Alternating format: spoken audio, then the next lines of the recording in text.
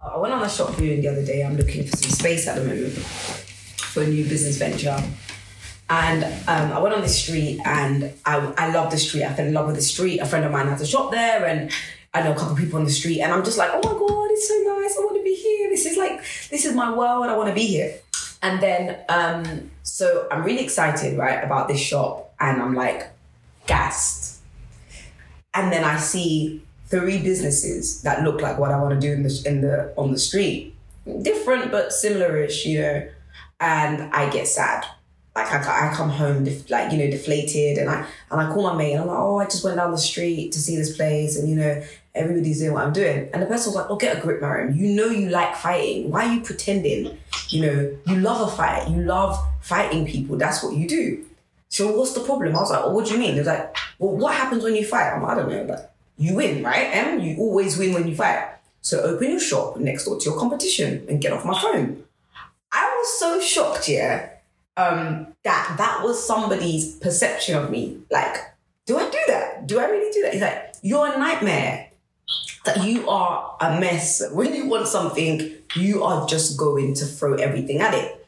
So yesterday I was on Instagram and I saw Drake's flyer for his album that he releasing on the 3rd of September, a week after Kanye's. And I just thought to myself, this has given, I don't listen to music to get into music. I listen for so many different reasons. I listen for fashion content. I listen for visuals. I listen for the creative process and things like that. I don't listen to it like as, oh my God, like I'm sucked in. I listen for so many different things. And for me, I'm so excited for that 3rd of September because I'm about to see a war of 2 giants, Most times when you hear of like someone's going to do something you're doing, you run away. I've said this to you guys many times before. Please kindly do whatever you tell me you're going to do, because if I wake up in the morning and I want to open a bakery, which I will, if you're a baker, do not be upset that I'm doing it. I'm not doing it behind your back. This is just a pre-warning that I can wake up tomorrow morning and I can start a business that you're sleeping on. And then let's both have a business. I've gone past the stage of telling you guys, oh, there should only be one beauty business. There should only be one hair salon. There should only be one makeup artist. There should only be one, what other things do you guys fight about? It's mainly beauty, isn't it? I've gone past that because nobody's killing it. Nobody's killing it. Nobody's killing it enough for us to say, she's a god at that. So we're going to give her all our money. No. Why don't you all try what you're doing? And then whoever's killing it will just navigate there. And it's not going to be a fight because even you yourself that's bad at what you do, you too will navigate to that person. It's just the rules of the game. It's just be the best at what you do. Stop being a capper. So seeing the Drake album cover being an emoji, guys, I don't think you understand, like my take on this thing is so deep. Seeing the Drake album cover being an emoji, and it was done by Damien Hirst. I believe Damien Hirst done the emoji. Very creative side, which is a kind of, it's not a dig at Kanye in any way, but it's like Kanye's the creative. He's someone that will pull out because he actually used an artist as well to do. He's done the album cover. So those things made me think about me. It made me think, who am I going to war with this morning? How come I'm not fighting anyone? Why is someone not fighting me? I feel so sad. I feel so sad that nobody felt to start a competing business. Like, why has no one started something that I'm doing? What's going on? That means I'm not doing anything. How boring is that?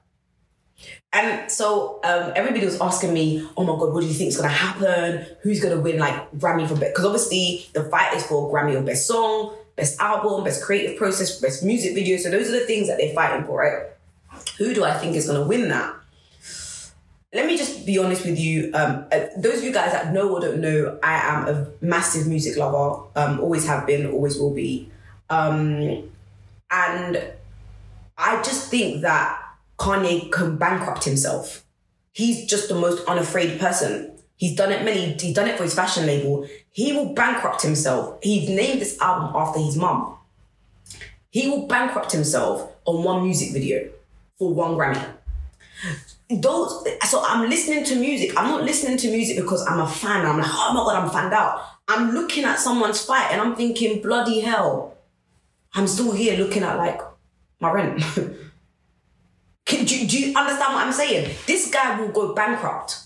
He will bankrupt himself on one music video. But you know that we're all going to listen to Drake's album. You don't play. You know there's a song, and it's going to be on TikTok and it's going to do whatever it's going to do. But the accolades, what the other guy wants, he's going to get what he wants.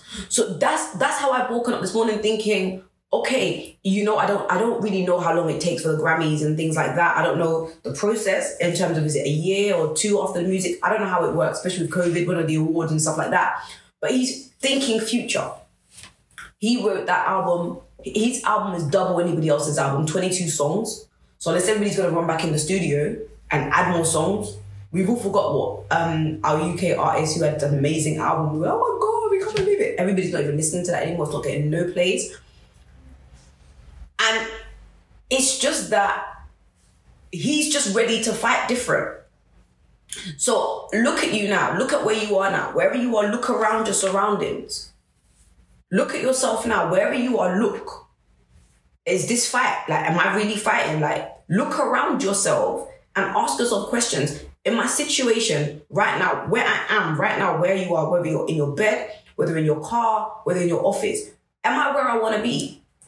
Okay, if the answer is no, it means that you're not fighting. And when people ask me, what do you mean by fight? Like, what do you mean? I mean, you're not pushing. There's nothing going on. And, American politics is so boring right now. I loved Donald Trump. Every day the guy was throwing some daggers. He was like throwing knives out of his office pretty much every single day. And it made politics exciting for 4 years. Like, oh my God, what's he done now?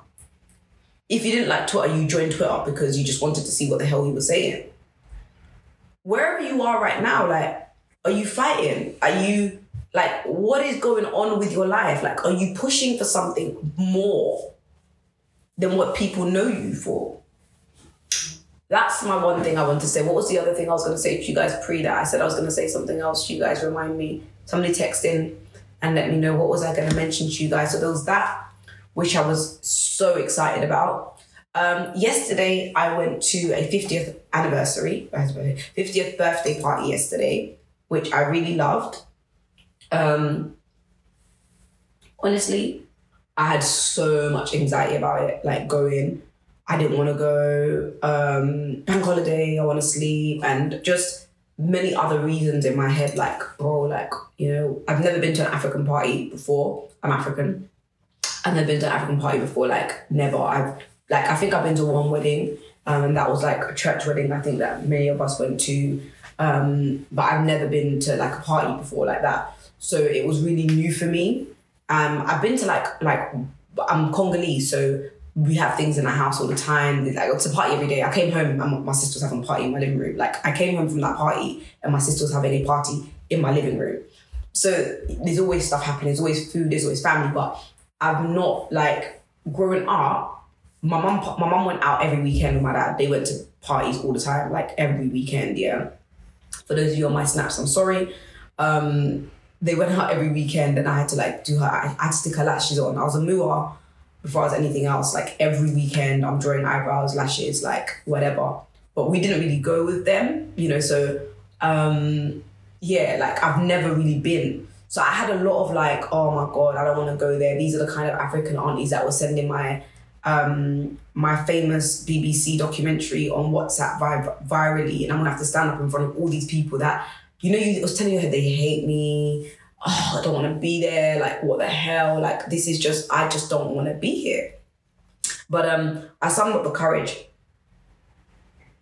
to go. I was even fighting myself, like, I'm not buying anything to wear there, like, don't. And I found something in the end, and I was quite happy in the end. Shemai came, she helped me out, and it was good. It was really good. And we got there, and the person whose birthday it was means a lot to me for many different reasons. Again, the fight. So I met this lady about 4 years ago, right? And she, I met her around 4 years ago, and she's far different now than she was 4 years ago. She had a bit of Marilyn in her. Far different now. When I met her 4 years ago, When I met her 4 years ago, she was just quiet, happy, you know, life was going, she was doing what she was doing. And when we met, we just had so much in common. It was like, she had the same heart as me. She wanted to help people. She wanted to do things. And we just set off like that. We would speak for hours every month, like guys, like hours, like 3 hours, 4 hours. We're talking. I was helping her structure some things. And I remember when I lived in Wapping, probably 2 years ago, she was out and she loves her business. She's a multi-millionaire and runs like nurseries across the country.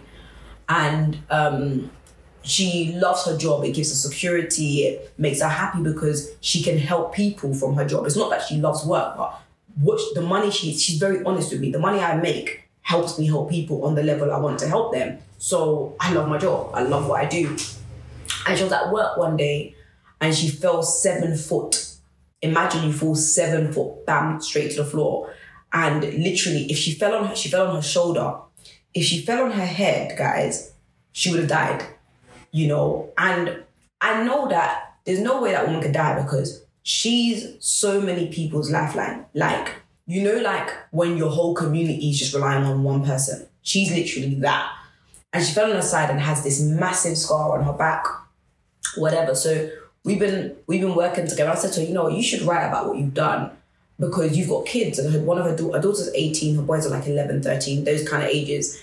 They need to know how much you fight so that even if they may not have a me, they may not have a PM, they may not have what I've got, but they can read from what you're doing. So yesterday I surprised her and we launched her book as a surprise. And I was so proud to be there because honestly, guys, when I see our community of African aunties and uncles, they don't want to fight.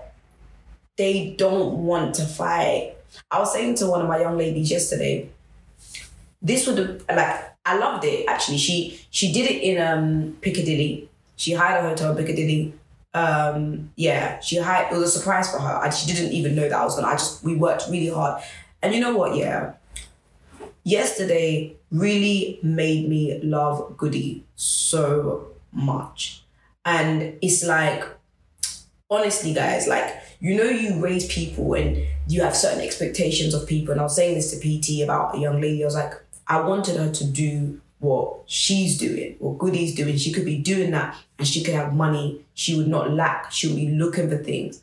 But she can't even do that. And I'm seeing this young lady, and I say to Goody all the time, be careful that you don't crash, you know, because people like you have everything in you to crash. You got great potential. Potential doesn't mean anything. Doesn't mean anything to anyone.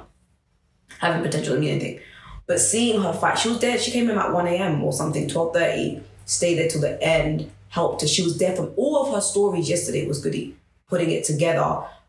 Z did her hair. Doctor edited a video. Ruth was with her. It was just like, I'm telling you, what made me proud of her was with the lady, wasn't the book, wasn't anything except me coming to that environment and seeing what looked like our parents and how much they'd given up on their life.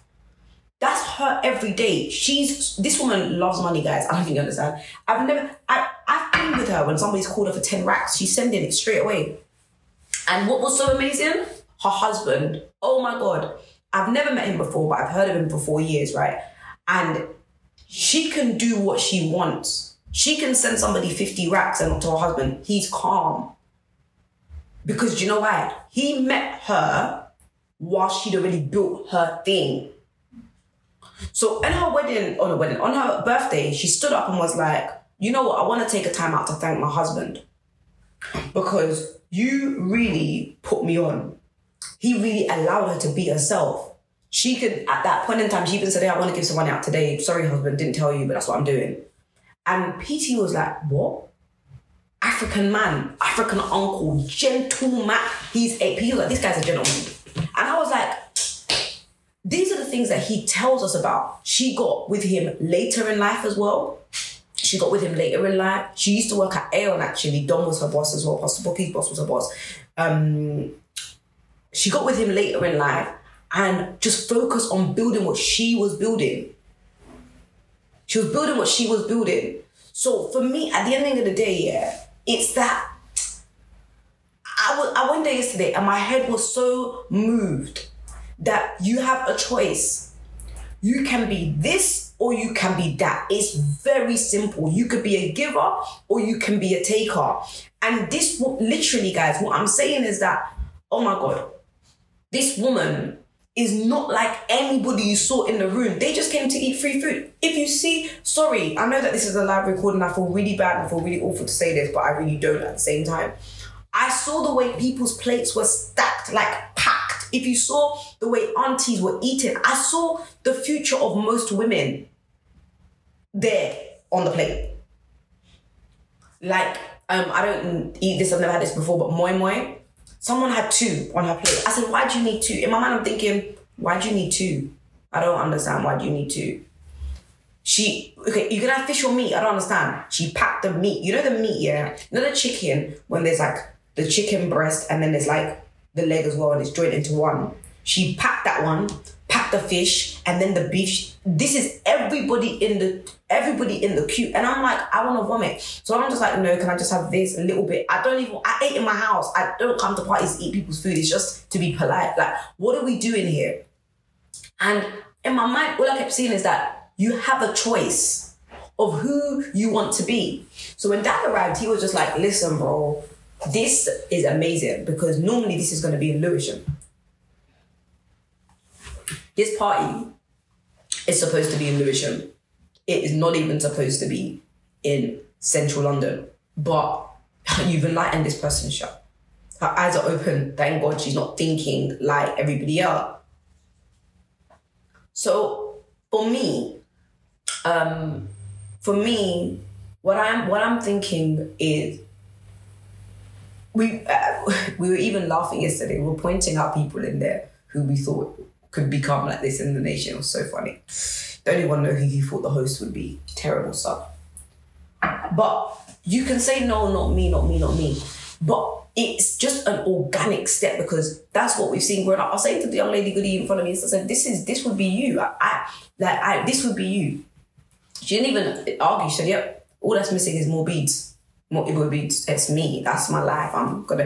It's hard for you, unless you saw my Instagram stories or my Snap yesterday, it's very hard for you to kind of envision. It was literally like, just an African party, essentially. But for me, it's just that is where you're going as a young person. There's no real legacy being left unless you do what that lady did, in terms of start a foundation, give money to young people, help people, things like that. I was saying to the young lady with me that it looks like your life. Like, it looks like it's very no. I'm seeing here, and I'm thinking that this is your life. Like, this is really what you're on. And when I couldn't really understand why I was saying that to her, when she came home yesterday, she was like, you know what? I used to be very close to my mom, and I said, I get it. You know, there's those African parents, like, where the situation where the child is so close to their mom, like them and the mom, they share secrets, they're close, they share bed together, they'll be gisting, they'll be cooking together, they'll be doing this, they'll be planning the girl's wedding from when she's 18. You see those things, yeah, it's pure evil. I'm not saying don't be close to your mom. I'm very close to my daughter. She's only a kid.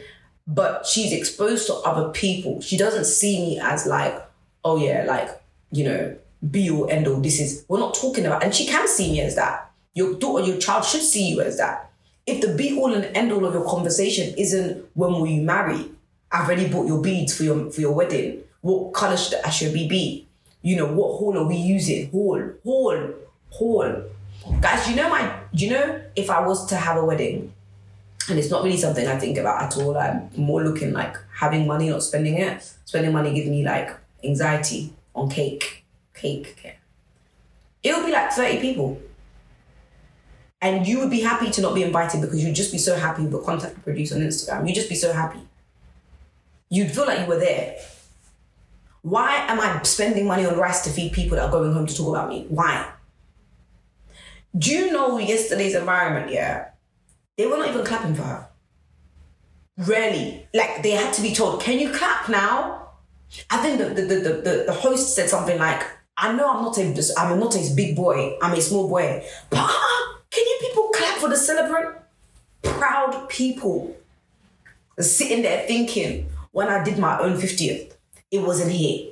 Why do we even have to come all the way to central London? Is there nowhere in Lewisham we could use? What about Ibis? Is Ibis a bad place? Those are the thoughts of people sitting there. And again, it's not far from the conversation. I know we've gone from African 50th birthday party to Kanye West, and it's such a massive thing. But it's not. It's the same thing. It's just fight.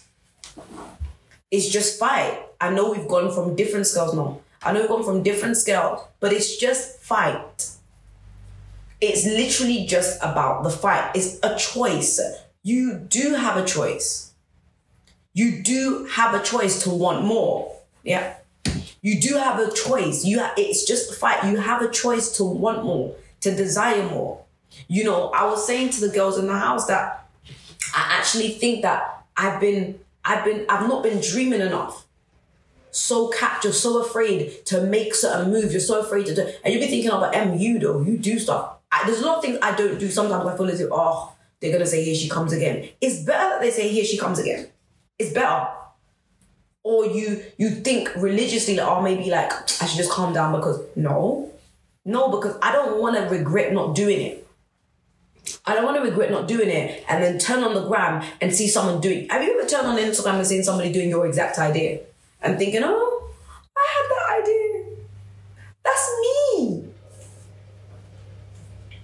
There's a company I saw the other day that does Puff Puff, right?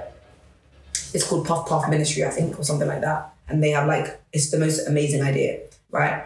And it's like Puff Puff balls in a box. And then the woman has chocolate and all that. It's just nice. I saw it and I was like, oh my God, this is amazing. How many aunties in their house said that they want to become the best? In fact, how many people said, my mum makes the best Puff Puff?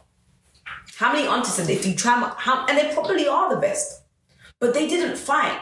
How many girls said, I'm going to start my beauty business. I'm going to start this eyelash brand. I'm going to start eyelashes. I'm the best. I've been buying it. All my friends comment on my eyelashes. They say my eyelashes are the best. But you didn't. You spoke about it. You spoke about it so much. You put it on your goals list so much. We're tired. I know your friends won't tell you, hi, I'm speaking on behalf of all your friends saying, we are tired of you. Bring her to me. Why is she crying? I'm one of your friends and I'm saying that, hey, you deserve time out. You're not allowed to dream. Go and get a job. Stay in that job for 2 years. Let us see what you produce from that job, because how can you still be saying that you're going to launch this eyelash business? We've been waiting for this eyelash business and it hasn't come. I'm going to start this, this tracksuits. I'm going to do this. Gymshark has come since. They've just become billionaires. You still haven't. That story still didn't inspire you. It's really irritating. Can you take her outside, please? Put her outside, please. Thank you. Sorry, guys. That's just my dog crying for attention. I got the worst breed of dogs, right? What do I have? A toy poodle. So they're very much attention-y. If they're not around people, they literally just cry. It's not even them. They just actually just cry. It's just the breed of the dog that they want to be. That's awful for someone like me. I'm not really going to give you attention. But it's cold outside. Let us see how she handles outside. So for me, it's just that choices thing. You have the choice. And the onus isn't on everybody else to keep reminding you. But one thing I clocked is that life is so brutal, Life is so brutal. Life is not going to be nice about certain things. Life is not going to be you know what, let me just allow you and give you 1 million in your account. Being a millionaire, right, guys, isn't magical. It's process. You sell 5 products, you sell 10 products, you sell 50 products, you sell 100 products, you sell 1,000 products. You sell 10,000 products at X price over a period of time. That's what makes you a millionaire. It's not magic money. I've been talking a lot to my house about magic money. It's absolutely bullshit, to be fair. I don't believe in it. I just don't think that I'm going to wake up in the morning, and I know some people are still waiting for the government to drop another grant. They are not going to do it. Stop waiting and wishing on a star that one day you're going to wake up and somebody's going to order all your stock on your website you're going to sell out, or some mad investor's going to come and say, oh, we want to buy your idea. I'm sorry, but I just don't believe like that. It's not that I don't have faith. It's not that I don't believe in miracles. I'm really torn on the miracle thing, you know, guys. I'm really, really torn on the miracle thing because I haven't seen miracles happen like that. Maybe in my mum's generation, like they saw miracles. I know it's really bad as a pastor for me to say something like that, but I'm proper torn on the miracle thing. I've seen people do things for people that are miracles, but I just haven't seen, oh, whoa, £1 million, man. I haven't seen it, but I've seen a person hand somebody over a laptop that enables them to go to school. I've seen somebody pay for someone's pilot classes that enables them to become a pilot. I've seen I've seen many people house people, enable them, strengthen them, give them the resources they need to become, and 5 years later, oh, boom, I have an idea. I'll do this. And then they invest in them. I've seen them go through process. In my lifetime, I really want to say, like, even people having miracle babies, IVF, I don't know, guys. I'm so torn. I'm really torn on this thing, and it's been my meditation a lot. So I'm thinking, well, can a miracle happen to me so I can go and run around and start screaming about miracles? I know it's such a bad thing, and I'm probably the worst person to speak about something like this, and I know that people have got a lot of things to say, but I'm just saying that in my 30 years of living, I'm trying to recap miracles.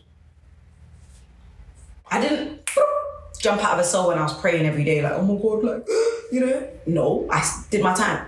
Do you get what I'm saying? Like, if a miracle was due, I should have had one when I was pregnant and pending cases. It's not that I don't believe. I have faith. Of course I have faith. That's why I'm able to do a lot of the things. Faith is, they're two different things. Faith and miracles are two different things for me. I'm just saying, in my perspective, I have faith that if I work on something, things are going to happen for me. But I'm trying to miracles are probably 100% legit. But I'm just trying to remove that from the millennial mindset or Generation Z. Because Gen Z or Gen Z just think that, okay, boom, something's going to happen. Something's going to bust for me. You see, I'm loving artists right now. I'm watching Gets a lot. I've been watching a lot of videos from Gets, and I'm loving it. And I'm enjoying it. And do you know why I'm enjoying it? It's because I used to walk past them, go to the barbershop in Upton Park. I'll get my hair done. I'll buy my hair from Queens and see them go to the barbershop. I've seen the process. I've seen somebody just sit there for a long time. I even sent a video of him to one of my friends. I was like, this is a spirit. What the hell is this? I don't even think he's even swallowing saliva. So I'm thinking, what is this? But that's a talent. That behind the room, when no one is paying you any attention, you're just there. You're crying, you're writing your bars and you're crying, you're thinking, oh my God, when is someone gonna hear me out? Writing his bars from his room, going on, and you know with the Get story, you're seeing people like Kano just go. Imagine you're with the person, and you see your friend just blow in front of your eyes, but you stay in the corner of your room and you're still writing. You stay in the corner of your room and you're still writing. You're writing yourself to tears. Until eventually, you get the album deal that you want. Eventually, you go to an award show and you're the best dressed. As in, please, guys, when and where and what planet will Gets ever be the best dressed? Except that there was a work that he was doing behind the scenes. I'm not saying these things to glamorize people, but I'm talking about work in progress. I'm talking about a work in progress. I've seen certain people work. I'm not saying that what they're saying is good, what they're saying is bad. That's neither here nor there. What I'm saying is that there is something called work. Works, actually. And you know what, right? If you go and tell that man, oh, it's a miracle that you're here, bro, he will probably slap you. Because he's been doing it for 10, 15 years. Been doing it. So you can't come and tell me about a miracle if I've been active. I'm active in my field. People get at me every day. I think somebody messaged me on DM, did you scam the horses as well? Guys, My DMs are a mess. But on the flip side, you know, I get people message me every day about, can you give me advice on my business? How do I keep it alive? What am I doing? How do I feed my kids? How can I be a better mum for my children? And so on and so on and so on. But it's the ability to keep going. So when I get certain rewards, don't say, oh, she's all right. She always gets stuff. No, she's always on it. She's always on it. You know, and I was thinking about how some people just survive. And I was looking at it from like a scriptural perspective, no cap at all. You know, from a spiritual perspective, I know that God's just looking for the man that's going to be on it. He's looking for the man that's going to be on it. Who's the guy with the hair again? Samson. You see, everybody can say what they want to say about Samson. They can say, oh, but he was like this. Oh, but he was like that. He loves women. He loves this. He loves that. All these things. I don't think God cared. I don't think he cared about that. He was just looking for the guy that was going to do what he needed to do for him. You can have your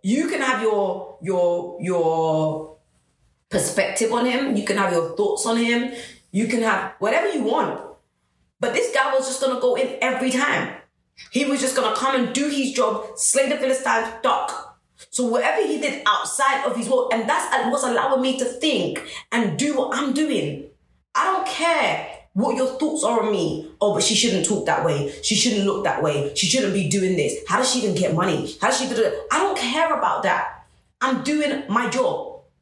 As long as I'm doing what I'm supposed to be doing, I've got peace of mind. I've got peace of mind as long as I can do what it is I'm supposed to be doing. But the question is, are you doing what you're supposed to be doing? Are you even still scared about that one too? That is the real issue that we are facing. The real issue that we're facing is that many of us are still afraid. We're afraid to fight. Come and fight. I've said to you guys, what shocked me and made me think, no, I'm doing something wrong, is seeing that Drake has the utmost audacity to launch his album on the 3rd of September after Kanye West. Like, what kind of bloodbath of a fight is that towards the Grammys? Towards whatever accolades, towards whatever plaque they're looking for. I don't know what they want as rewards. But I sure as hell know. You know, I was speaking to a young lady, messaged me on Sunday, said, oh, Ma, you know, I'm struggling to have a voice in my fellowship, in my group. You know, they don't really listen to me. They're people with bigger voices, so my ideas get drowned. I said, yeah. Why should they listen to you? Do you have a track record of wins? The person that you're fighting in your head, right? They may not do things the right way. They may be very gra-gra and very fast and very whatever, but they've got results. They're coming with a plaque of results. That plaque of results may come in finances. Hey, here's my contribution to what you do. That may come in terms of, oh, I've managed to bring this or managed to bring that. You don't have that to show. You don't have that to show. So when we're in a room, I don't want to hear what you have to say. Look, guys, let me be very honest. My time is so valuable. I cut down who I hear from on certain matters. If I'm having a meeting, it's not for the entire Love House. No, you come. This is what we're talking about. And when we're not talking about it, you and you come. I don't want your unsolicited, unfiltered advice. It could even come from a good place. It could even be what I need. But it's not tested. So I'm not going to accept it. I don't have time. Everything right now is hella expensive. So I don't have time to come and take untested advice. It's long. I need to hear from somebody who, you want to talk to me about social media. I think somebody complained, oh, nobody listens to me about social media. I had some ideas. Hello. Hi. Have you spoken to the person that does it till 1 a.m. every morning, 2 a.m., 3 a.m.? The person who is literally losing sleep every day on it. Have you spoken to that person? Because your ideas don't count until you submit them to that person. And then somebody else messaged me, oh, you know, I really want to be like you in my family, in my group, in my community. I want to be like you. I said, yeah, but you came to me for one meeting. You sat with me for one day and you think you're going to be like me. Shame on you. You're nothing like me. Because if you know me, you know that where I know where power is, I'm going to take power. I'm going to sit beside. You don't become a person by having a 30-minute conversation with them or coming to their house one day. You serve that person. You understand how they function. You understand how they do things. And guess what? Your voice will be heard where you go because people want to understand, oh, right, like, how come that person puts you on? I know I got where I got because my dad kept endorsing me. So whatever anybody wanted to say didn't matter because he's saying she's doing it. Why would he keep saying, oh, M, can you, or M? Why? Because not only the ability to do the work, I've shown heart. So you can be upset. You can be jealous of the person that was chosen to do something you're not doing or something you want to do, but you also had a window. You also had a window to buy power and you didn't. You also had a window to do what you're supposed to do with everything and you didn't. So now it's time to hear. Now it's time to hear from people, contributions, how we moving forward. Do you have a proven track record in the realm that you want to speak about? You know, question asking is so important. And that's what I train us on. So I love how yesterday when I asked 150 of us to ask questions for the live podcast, everybody got involved and the questions were so powerful. So begin to get ready. I just want 3 or 4 questions before we round up today. I'm going to go for them in a second. So she said to me, I really want to be like you. How do I do what you're doing? You cannot do what I'm doing from watching my Instagram account. What the hell? How? Guys, Instagram for me is so fun. I used to take it so seriously, it used to give me bloody anxiety because I don't want to be on there. But when I'm not on there, I think my dad can't track me. So it's just a way for him to see what I'm doing. So I'm fun. I put rap lyrics as my comments. My captions are rap lyrics or fun. Me pretending to be a rapper. Literally, there's not like life goals. What the hell? Why? Is someone going to change their life because I wrote a caption? You're having a bubble. They're not going to change their life because of that. Okay? They're not even going to message me because of that. I'm probably going to get more messages because of my tongue-in-cheek captions. It's just fun. You're not going to become someone. Especially, it's not like all these fantastic books we have and we're inspired by them. Even from the books, you can't be because people don't share their truths. It's not everything is in the dark things that these multimillionaires did to become. It's not in the book. They're not going to write it in the book, the dark deals that they did. I'm going to write it in the book. So it's about if you've got access to a multimillionaire, why are you capping? So it's like, oh my God, but how do I be in 2 places at once? That's your problem. That's your own logic. That's your own logic. Find a place and serve there. If you want to become the best at what you do, you want to become the best, you want to be the greatest at what you do, oh my word. Yeah, you're going to have to really align. So I'm watching some of the fights, the global fights. Some people watch political fights. I watch hip-hop fights, R&B fights. Okay. I'm watching carefully and I'm so inspired. I'm so inspired. I'm inspired because I know that there's so much more I can become and I'm tired. I'm tired of not being who I'm supposed to be out of fear of someone's doing what I'm doing. I don't have enough money. Listen, I called a press meeting at 7 a.m. in the morning yesterday, right? And the press budget's looking like 30K. I do not have 30K on marketing, to spend on marketing. Guess what I'm going to do? I'm going to go and find it. I'm going to go and find it. And I'm going to have it. And I'm going to have the maddest party ever in 2 weeks' time. Why? Just because. Why am I quitting? Why am I giving up? I'm giving up because I don't have money. I heard that Virgil bankrupt himself. He was bankrupt. Lost everything before Off-White became what it was and then sold it for billions. So why am I quitting? Because somebody wrote something about me? Somebody who's crying in their room right now, don't have money. During lockdown, their company couldn't afford to pay them. I'm crying because of a struggling journalist or somebody who can't even identify themselves as abusing me on YouTube with 1 follower. Why am I unable to perform? Because I'm scared of what people are going to say about me? Really? Is that enough to kill your dream? That not having enough money is enough to kill your dream? Seriously? Then you're not a contender. You're not a contender. Not having enough money is enough to kill your dream. You're not a serious contender. Somebody said something about you, and because of that, you're now seemingly disgruntled or deflated. You don't want to do things anymore. You're not on it. Because somewhere in the corner of a room, I saw a young boy, I think he created a crypto or coin or something that sold for like almost $250,000. He's not even 16 yet. Somewhere in the corner of a room, somebody's creating. And you're telling me I'm supposed to, with my big age, I'm supposed to be down? I don't have enough, you don't have enough problems. That's why you can roll up in your bed and be depressed. You don't have enough problems. You don't have enough people needing you. That's why you could be down. It's calm. You could just be upset.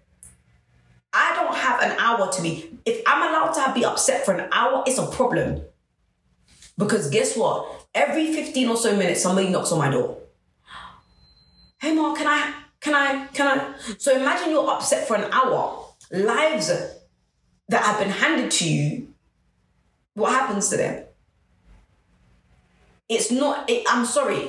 I'm not signing out unless I try everything that I want to do. I told you guys, like by the end of the year, you guys are going to be shocked thinking, how did she get into that business, that industry? Just because I woke up and I felt like it. It's as simple. That's the new rules of the game. I woke up and I felt like it. Yeah. So you're just going to do things because you feel like doing them. Yeah. Why? Should I just logic everything out every time? Logic it out with a business plan and everything is just saying red.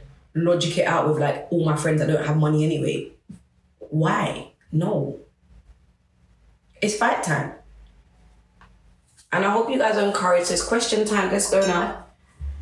I want 3 or 4 questions easily from you guys. There's so much we've said this morning. We're going to have a little commercial break before your questions. You guys already know what I'm going to play. I'll wait for your questions to come in.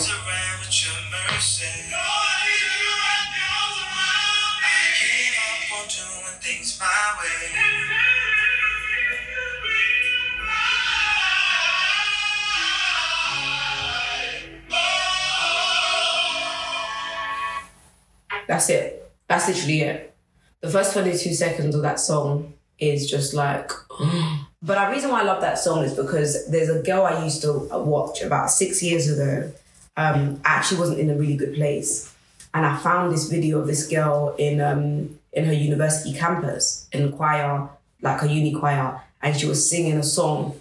And it's not even a song. I think she was just like going into melodies. And I would just cry every time I'd hear that song. And it was just like, oh my God, who is this girl? And from that YouTube video, she got discovered. She just blew because it's just that YouTube video alone. I think she was in a couch with 3 of her friends. Her name is Brianna Babineaux. I think it is. I think she's from Hawaii. I think she was born in Hawaii or something like that. That's Hawaiian. And it was just like, so wow. So when I heard this song from Kanye, do you know what? It just made me think, this guy's actually been doing research. How did you find that YouTube video? It's not the song. I'm not emotional about the song. I just thought, this is an artist. I think, is it your PhD? Before you do your PhD, you have like a year to just research. Guys, I don't know, but for me, I said to the girls that I spend more time meditating than I do praying now. My thinking time is so important to me. My morning, so when I'm messaging you guys in our group, for those of you guys that are in my private group, those are some of my meditation. Those are just some of my thoughts, my thinking. Okay, this morning I think I messaged you guys about being futuristic, about thinking ahead of the times. So it's now like, if you don't have anything to meditate on, you could take those thoughts and you could think, okay, what is she actually trying to say? Because sometimes I'm trying to say things, but I'm thinking, do they understand what I'm saying? Am I doing too much? But I know it could be for 1 or 2 people. So I keep telling the girls, read back what I'm saying, because it's so timely and so powerful to have an hour to yourself. An hour to yourself. I don't want to share that morning with anybody. That time just to think is everything to me. And so that was what I wanted to share with you guys. For me, it's like that song just made me think, raw, like, if I'm going to produce a body of work, if I'm going to do something, I've got to spend time thinking, how does he stumble on that? And then looking at all the producers, I think there's Kirk Franklin's behind a lot of this stuff, the Winans family, Donnie McClurkin, there's a lot of people behind making this. And I think there was some time we saw Kirk Franklin with pictures of him with Kanye on the internet, we're thinking, what are they doing? And everybody was judging. But it's just about research. And that's what it inspired me to just research and think more. It's not even the song, it's not what she's saying, it's nothing. The YouTube, it's not even a music video, it's nothing. It's literally somebody on their couch. But how did he find that and decide to put a little bit of that song into that song? And I think the song is actually for his wife or former wife, whatever they're saying, whatever that situation is. But how did it happen? You can tell that a lot of thought. Do you sometimes just think about everyday cosmetics? You don't touch it, you just think. Just you look at it, nothing comes to you, you put it down. Do you sometimes think about Kay Cyrus? You go, oh, let's do this. Another time you say, no, let me just leave it. You just think about your business. You just think. That is the most amazing time. Just thinking, strategizing. I want to see your messages, your questions. Okay, here are some. What's the basic structure of a business plan? Okay, guys, this might sound like really weird, but I just write my thoughts down. Okay, what is it I'm trying to do? I make sense of my thoughts because I know that, especially for a creative, there's a lot of things, or even with an idea. When you got an idea, it's like almost like verbal diarrhea in your head. You understand it, but then do others understand it? So I write it down and I keep writing the idea, the basis of the idea. So let's say in your instance, you've got a media platform. Stop the jargon, cut the junk out. And you got to have people around you that cut junk for you. So I have people around me that filter my stuff for me, they cut things. No, you're talking too much. This doesn't make sense. So when I was writing my book, oh my God, my sisters was killing me. Kate and Yasha, they're like, I think you'd be surprised how strong Kate is. She was telling me, you don't make sense. We will be fighting at 2 a.m. I'm like, this makes sense. It doesn't read well. What are you saying? She's actually fighting me, telling me that I'm chatting rubbish. Because in my mind, it sounds right. And I can see the words flying out and it makes sense. But in actual fact, it's not like if it makes sense to me. Does it make sense to those that are consuming it? So you've got to have people around you that can be very honest with you and they can tell you different things. So the key thing is making sense of your idea. This is not just for business plan. This may be for your goals, your life plans, even your assignment. Structure it just write it down. Guys, don't think you need to go and download Word or Google app. Use your notes. Notes is one of my favorite apps. Go on Notes, know that it can delete you. Go on Notes and just write your idea. Okay, this assignment, what the hell is it? And do you know who taught me that? Alicia. When she came, she was like, okay, I get this. It's really confusing because she was helping me with my school. What does this mean? This is actually the question being asked. So number one thing is that when you have a business idea, you are actually finding a solution to a problem. It's a question being asked. So what is the question? What is the answer? The question is, there are not enough media platforms on music in the UK. Maybe, right? Maybe that's what you're trying to do. What is your answer? Why? Why does this work? Why is it good? So the idea, why it works. So you've structured that side of it. And then the second thing, oh my God, guys, I'm obsessed. To-do lists. I have like this insane thrill of ticking my to-do list because I feel like I've accomplished. Make your list. What do you need to make this business work? And I have my dream lists. But my dream lists are crazy, guys. Oh my God, if you see my dream list here, you think I'm a psycho. The to-do lists are so important because if I add that to my business plan, if that your question was, I know, okay, how much do I need to make it work? So remember I was talking about the dream list. My dream list is crazy. So in my dream list, I have so much stuff that I want to do. Plan A. It's always called plan A and plan B. And there's plan C and plan D. I have plan Z if I have to. Plan A, this is the dream. This is what it looks like. This is fantastic. Blah, blah, blah, blah, blah. Right? Great.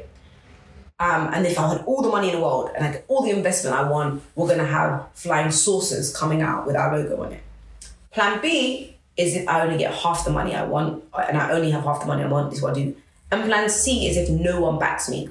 What do I have in my hands and who do I have and how do I work that? Yeah, so that's business-wise. But if it's assignment-wise, it might be plan A, I've got all the time in the world.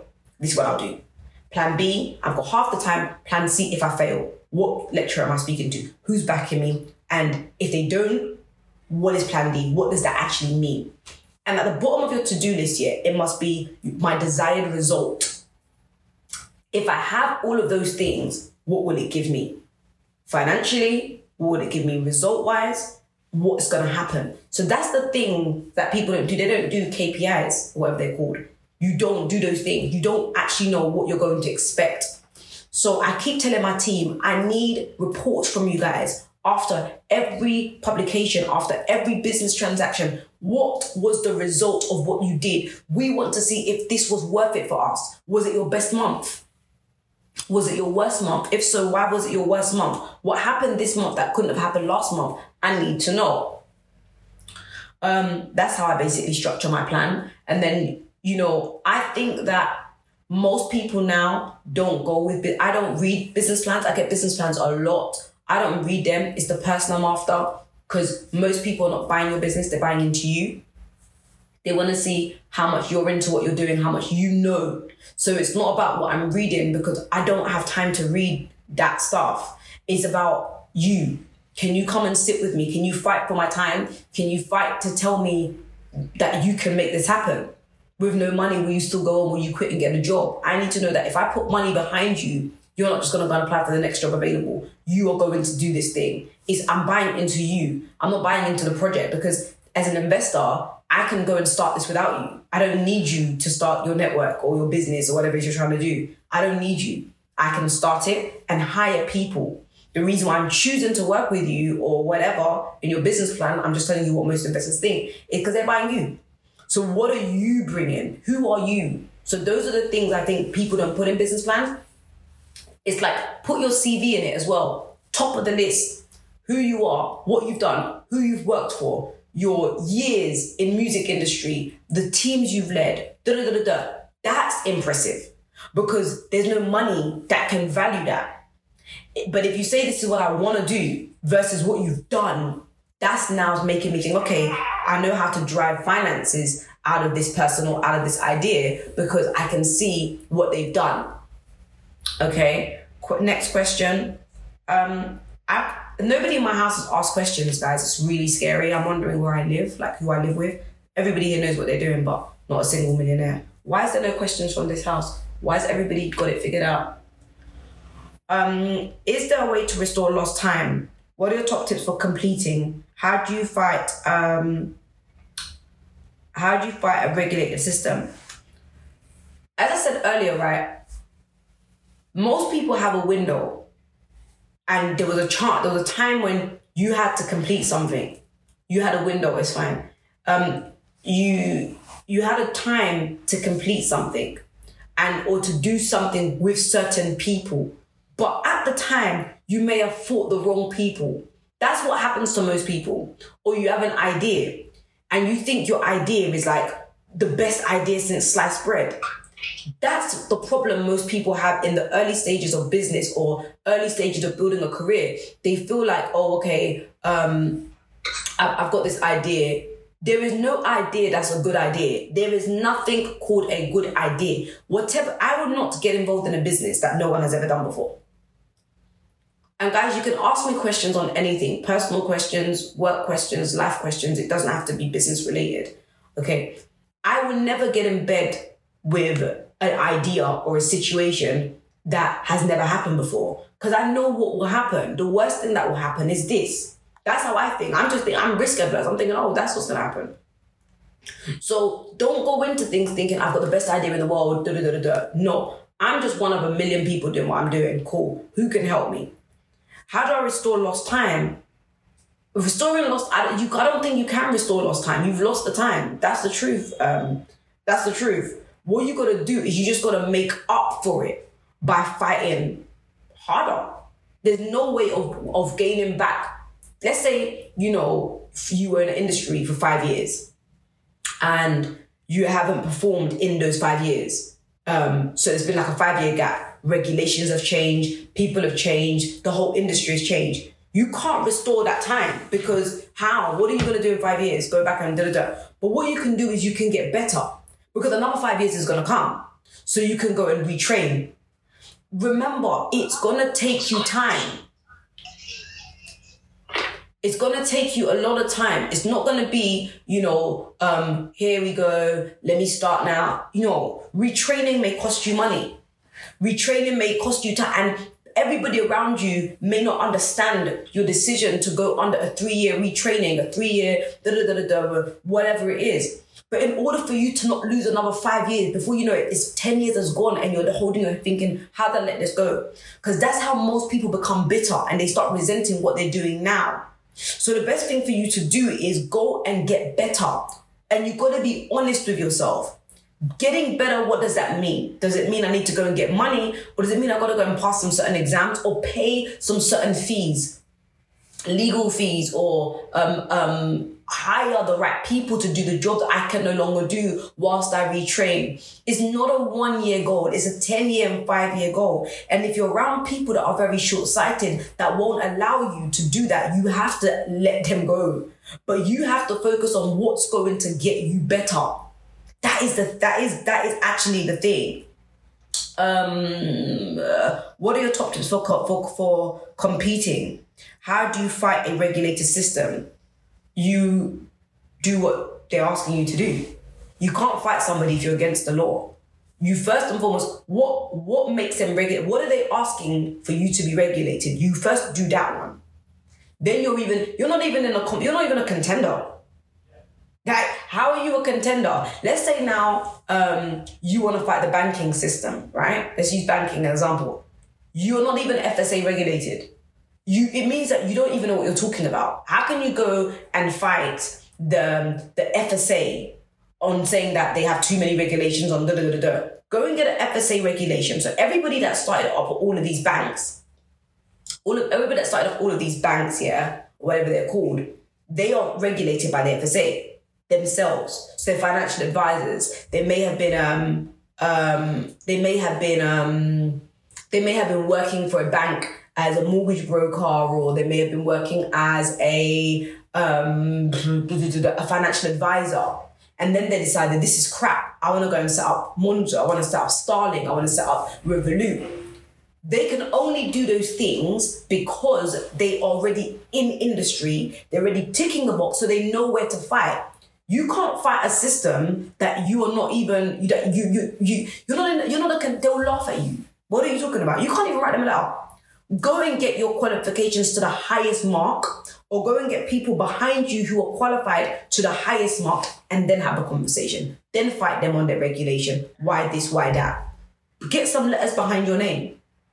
It may take you 5 years to retrain. You may have to go back to school. You may have 5 years of not having any money. But I say to people all the time, like, I used the girls in my house, for example. Let me use Goody. How old are you, sweetheart? 21? 22, right? In 8 years' time, she's going to be 30. In 8 years' time, I'm going to be 40. 30 and 40, you're mates.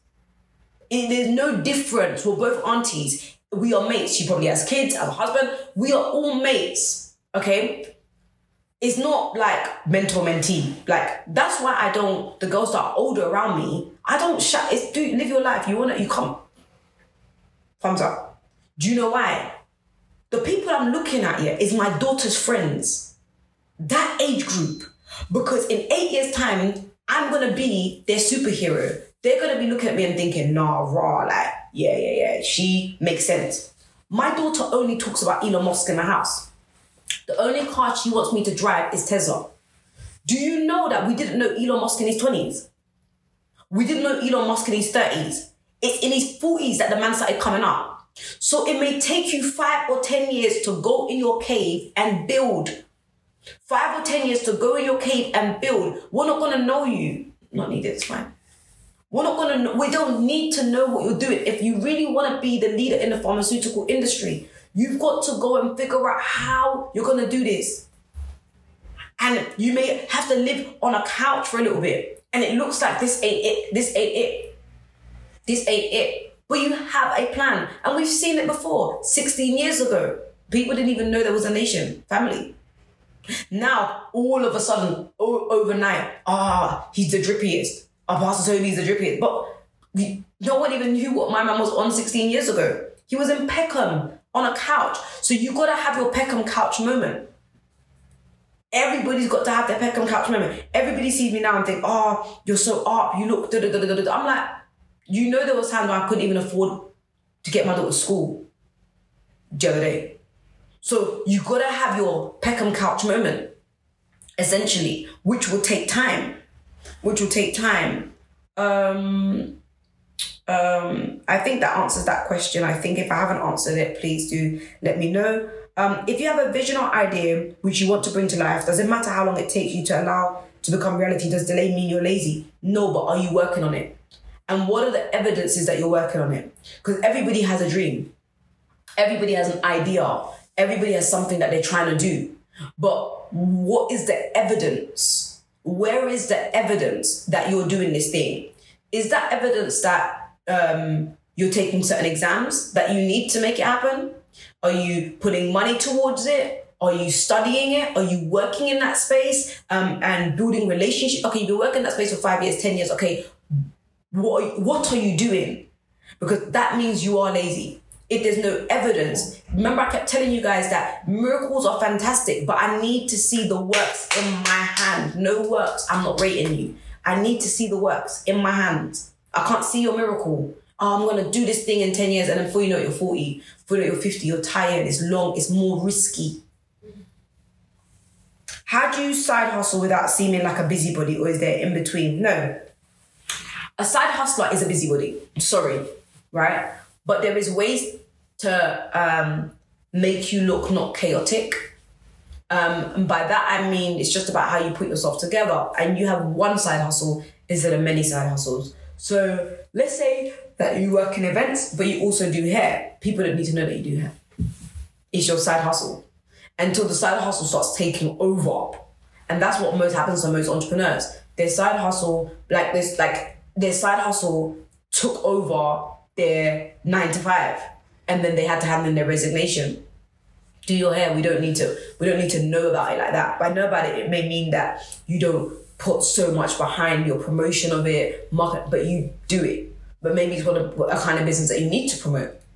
But it's how you side hustle. It's not that you're side hustling, it's how you side hustle that counts. Okie dokie, a couple more questions. Where did the magic money mentality come from and how do we change that? Magic money mentality came from, it's not even Gen Z, it's millennials, I think. Millennials, it's just, I think magic money has always existed because if you think about it, people that gamble, people that play the lottery, it's always been there in every community in every way. But I think magic money, I think especially for us Africans, those of us that have been going to church for a very long time, it's not necessarily magic money, it's miracle money.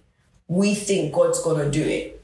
Like, he will do it for me. And we start singing around with tambourines in the altar and rolling around, giving thanks in advance for the miracle money that's coming without working for it.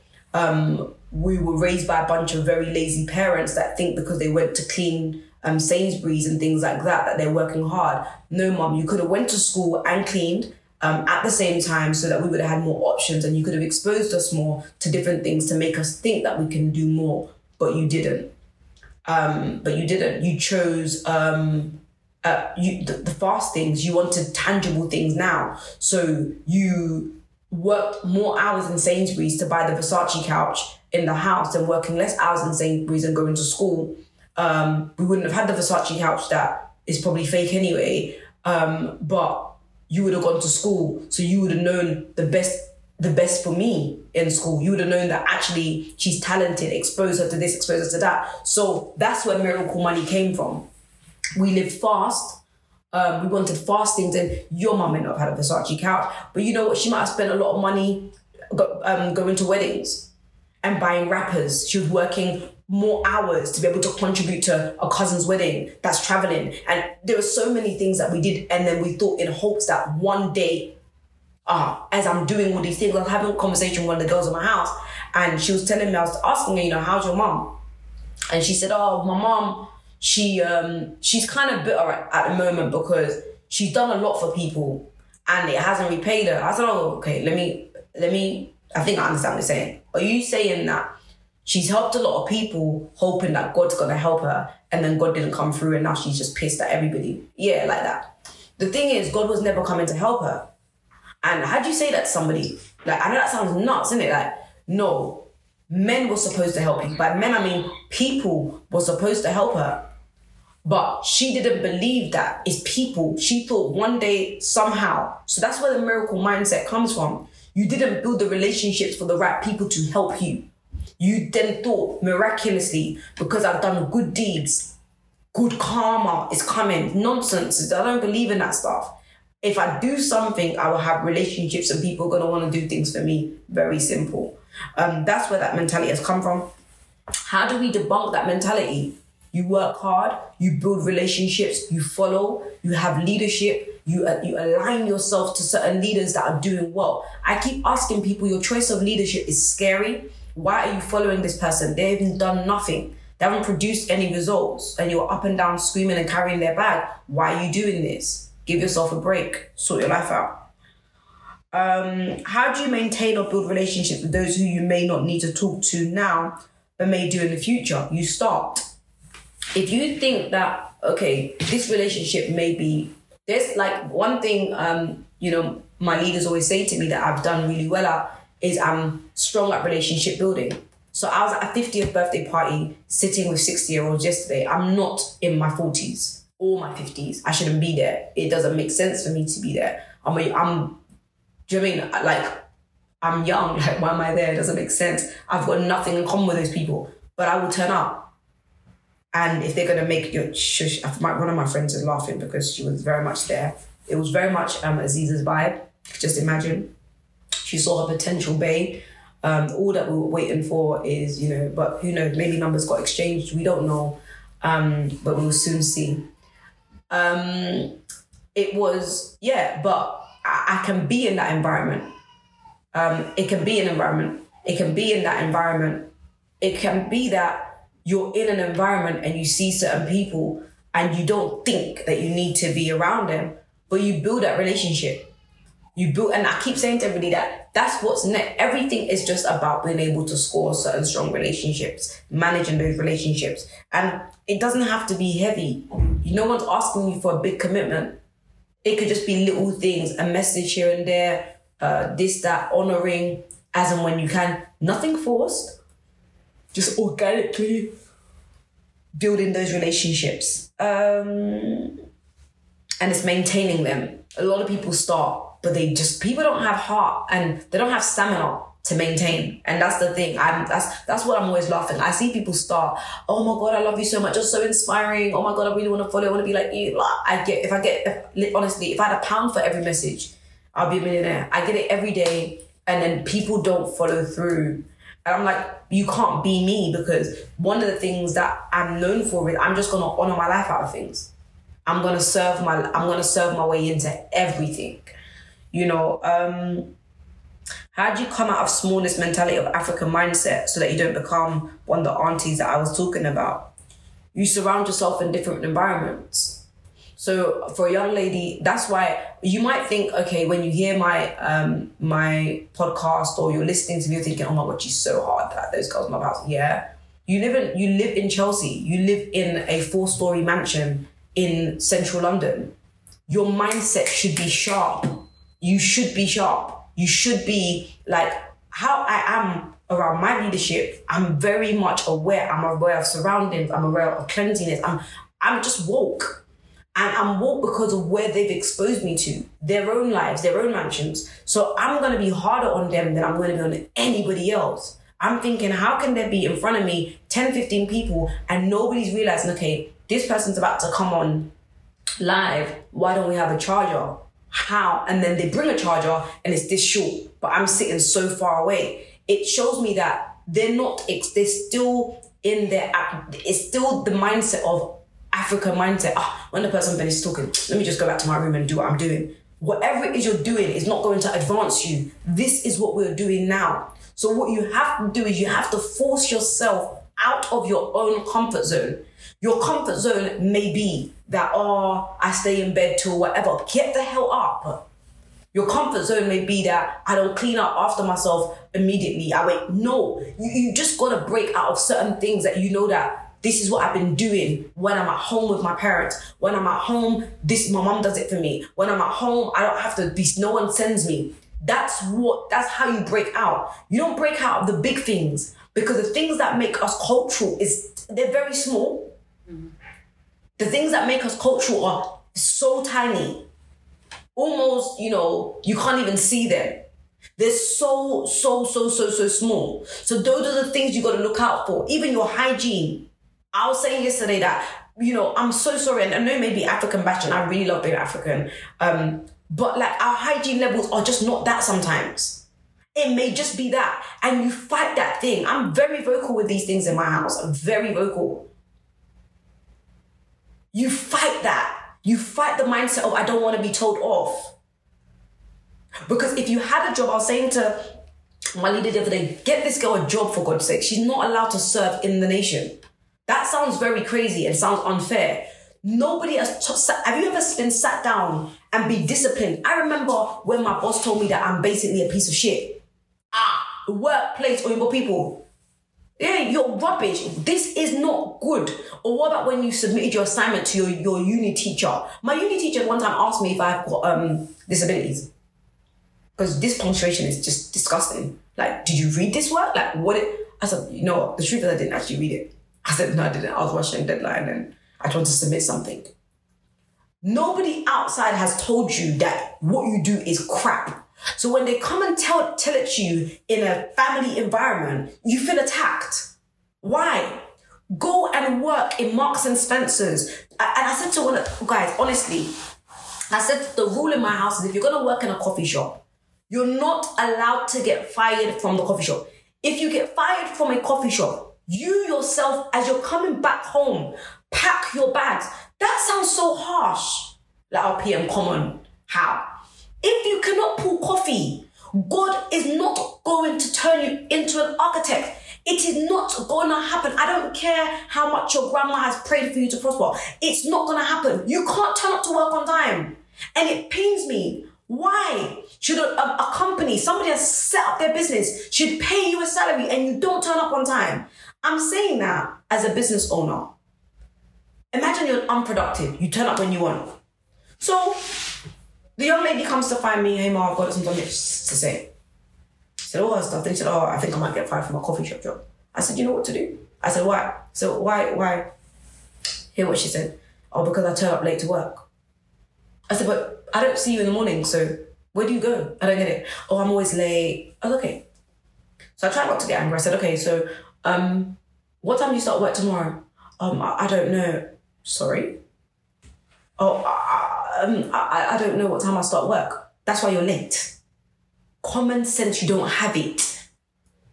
I'm not asking you guys to do different things. Just organize your life. That is how to break out of certain mindsets.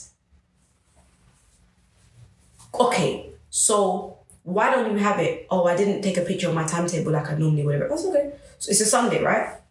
We just finished service. I said, walk to the coffee shop and go and get a picture. Or get somebody, have you got relationships at work? Someone can send it to you. And guess what? The person started work at 5 a.m. the next day. So if she didn't, I know it sounds like I'm so mean, but if she didn't have that timetable, she won't know. And she'll be fired just because laziness. African mindset thinks that you can apply for benefits. I got a letter the other day from Child Benefits saying, hey, we've been trying to track you down. We owe you like 4 years of child benefits. I calculated it's about 14K. I don't want that money. I don't want it. Because you're not going to come and tell me what to do. Never. I'm sorry, it cannot run. Cannot run at all.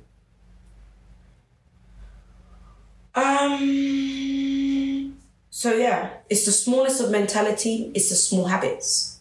Break out of the habits. You do some things you know your mum does them, just don't do it. What do you look for in people to recruit in your business? I look for heart.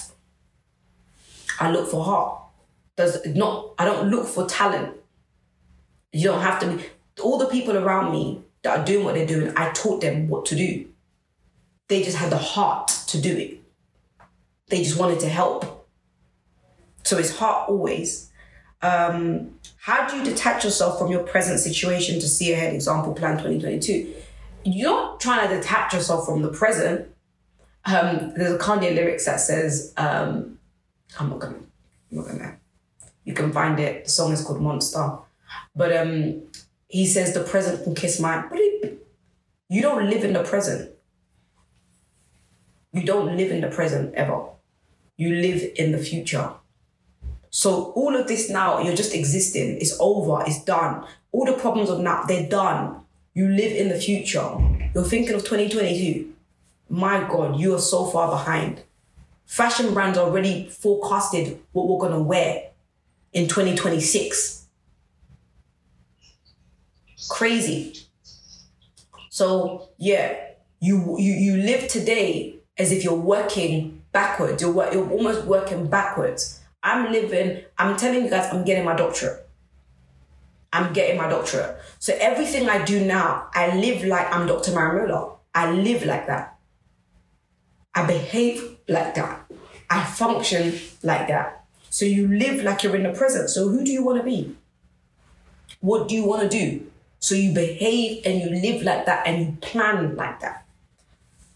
Educational government question. Who would you class as top people in education field globally? Come on, man. How hard question is that? Globally, how would you identify fights in the education field? That's a very difficult one because it's not my space. However, who would I class as the top people in the education field? Google. I have a degree in Google. So I'll go on Google if I was you and I'll find the top people in every country when they're thinking of schools. When you're thinking of schools, you're thinking of policy makers. What are the names that always come up? So for example, Dr. Vanessa Ogden in the UK, why is it that she runs Mulberry School of Girls? Why is it that when she comes down, like some Lewis Hamilton and Michelle Obama work with her closely? Why? How did she become she started off as a school teacher, built herself forward to be a head teacher, and now she's actually the CEO of the school. I've never seen that before, and global people are looking at that. I'll even look at schools like Brampton Manor. Brampton Manor is a school in East London, in the ends, but for some strange reason, people that go there got the highest rate of recruiting people to Oxford and Cambridge. Who is their teacher? What do they do? What do they study? So start locally in each country and then in each city and then in each country you're interested in, and look at those people and how they reach some certain results. And why do you care about education? Why do you care about education? What's your interest? What do you want to change? What policies do you want to shift in education? So begin to ask yourself questions, or are you just doing it as a thing to do now? How do you get out of insecurity? You're honest. You're honest. So I think I was saying to a young lady the other day, we had a chat, and I really told her off in front of her sisters because she said that she was jealous of somebody and whatever. And I said, good for you though, because I know that half the people in the room feel how you feel. They're definitely jealous of those two girls. They're definitely now never gonna say it ever because you said it. Do you get what I'm saying? Because you said it and how I reacted, they're never gonna speak up. But I know that deep down in their hearts, they are jealous. Deep down in their hearts, they don't like that they don't get invited to certain conversations. Deep down, they wish they were the one making money and doing. I know it, but they won't speak. But this is the thing. You've been set free. And even though you're still struggling and dealing with it, because even then she was telling me more things, I said, but you're still speaking. So the only way to get out of insecurity is to be very honest. And it's not about being honest to just the people around you. Because like some of us, right? Let's say now you're dating somebody that you shouldn't be dating, or you're doing something with someone you shouldn't be doing with. You go to your friends that will approve of it. Or all of a sudden you start building really strange relationships. So when you see certain people around certain people, you're thinking this relationship's weird. But the reason why they're together is because that person approves their bad behavior. Do you get it? Don't go just to the people that say yes to you. Or even, friends that don't actually say nothing to you. Like, imagine someone saying, oh yeah, they're your friend, but a situation comes up that maybe they don't think you should be in. They're not speaking to you because they're even afraid of how you're going to react. That's not friendship. That's just a comfortable relationship that you guys just eat and have fun together. That's all that is. So your insecurities, you've got to be vocal about it to leadership if you have a mentor. If you don't have a mentor, then I guess it's just going to be your nearest and dearest. But you've got to be very open, because then you can open to the people that will give you harsh words. Because if not, it's just going to be the very normal stuff.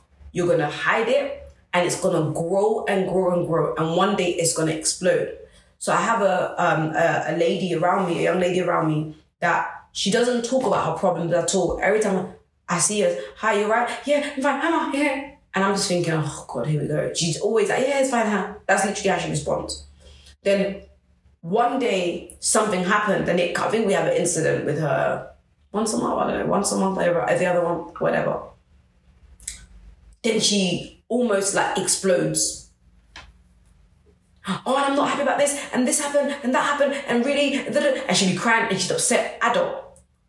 But she's not transparent. She hides all of the things that are going on in her life. Do you get what I'm saying? So because she hides all of those things that are going on in her life, what then happens? She's got no one to be transparent with, so she doesn't grow. They're all toxic in her heart, just there, sitting on her heart. And then one day when that heart is pressed, everything just explodes and she looks like a monster. But she's not. She's not a bad person. She's human, like me, like you. But except that she doesn't speak about her stuff. Oh, I don't want to chat my business. That's your problem. Suffer. That is your problem. But you gotta have leadership, a mentor that you go to, that you speak to and say, you know what? I think even sometimes, like, when I feel nuts, I'll say to my own mentor, say, sir, I feel like this. I know I'm going to say something. I know it feels nuts, but am I mad to think or to feel like this? Because, and most times he'll be like, you know what? I felt like that, So you're not bad in thinking that, but it's fine. Let's move on from that. So normally sometimes how you're feeling isn't really bad.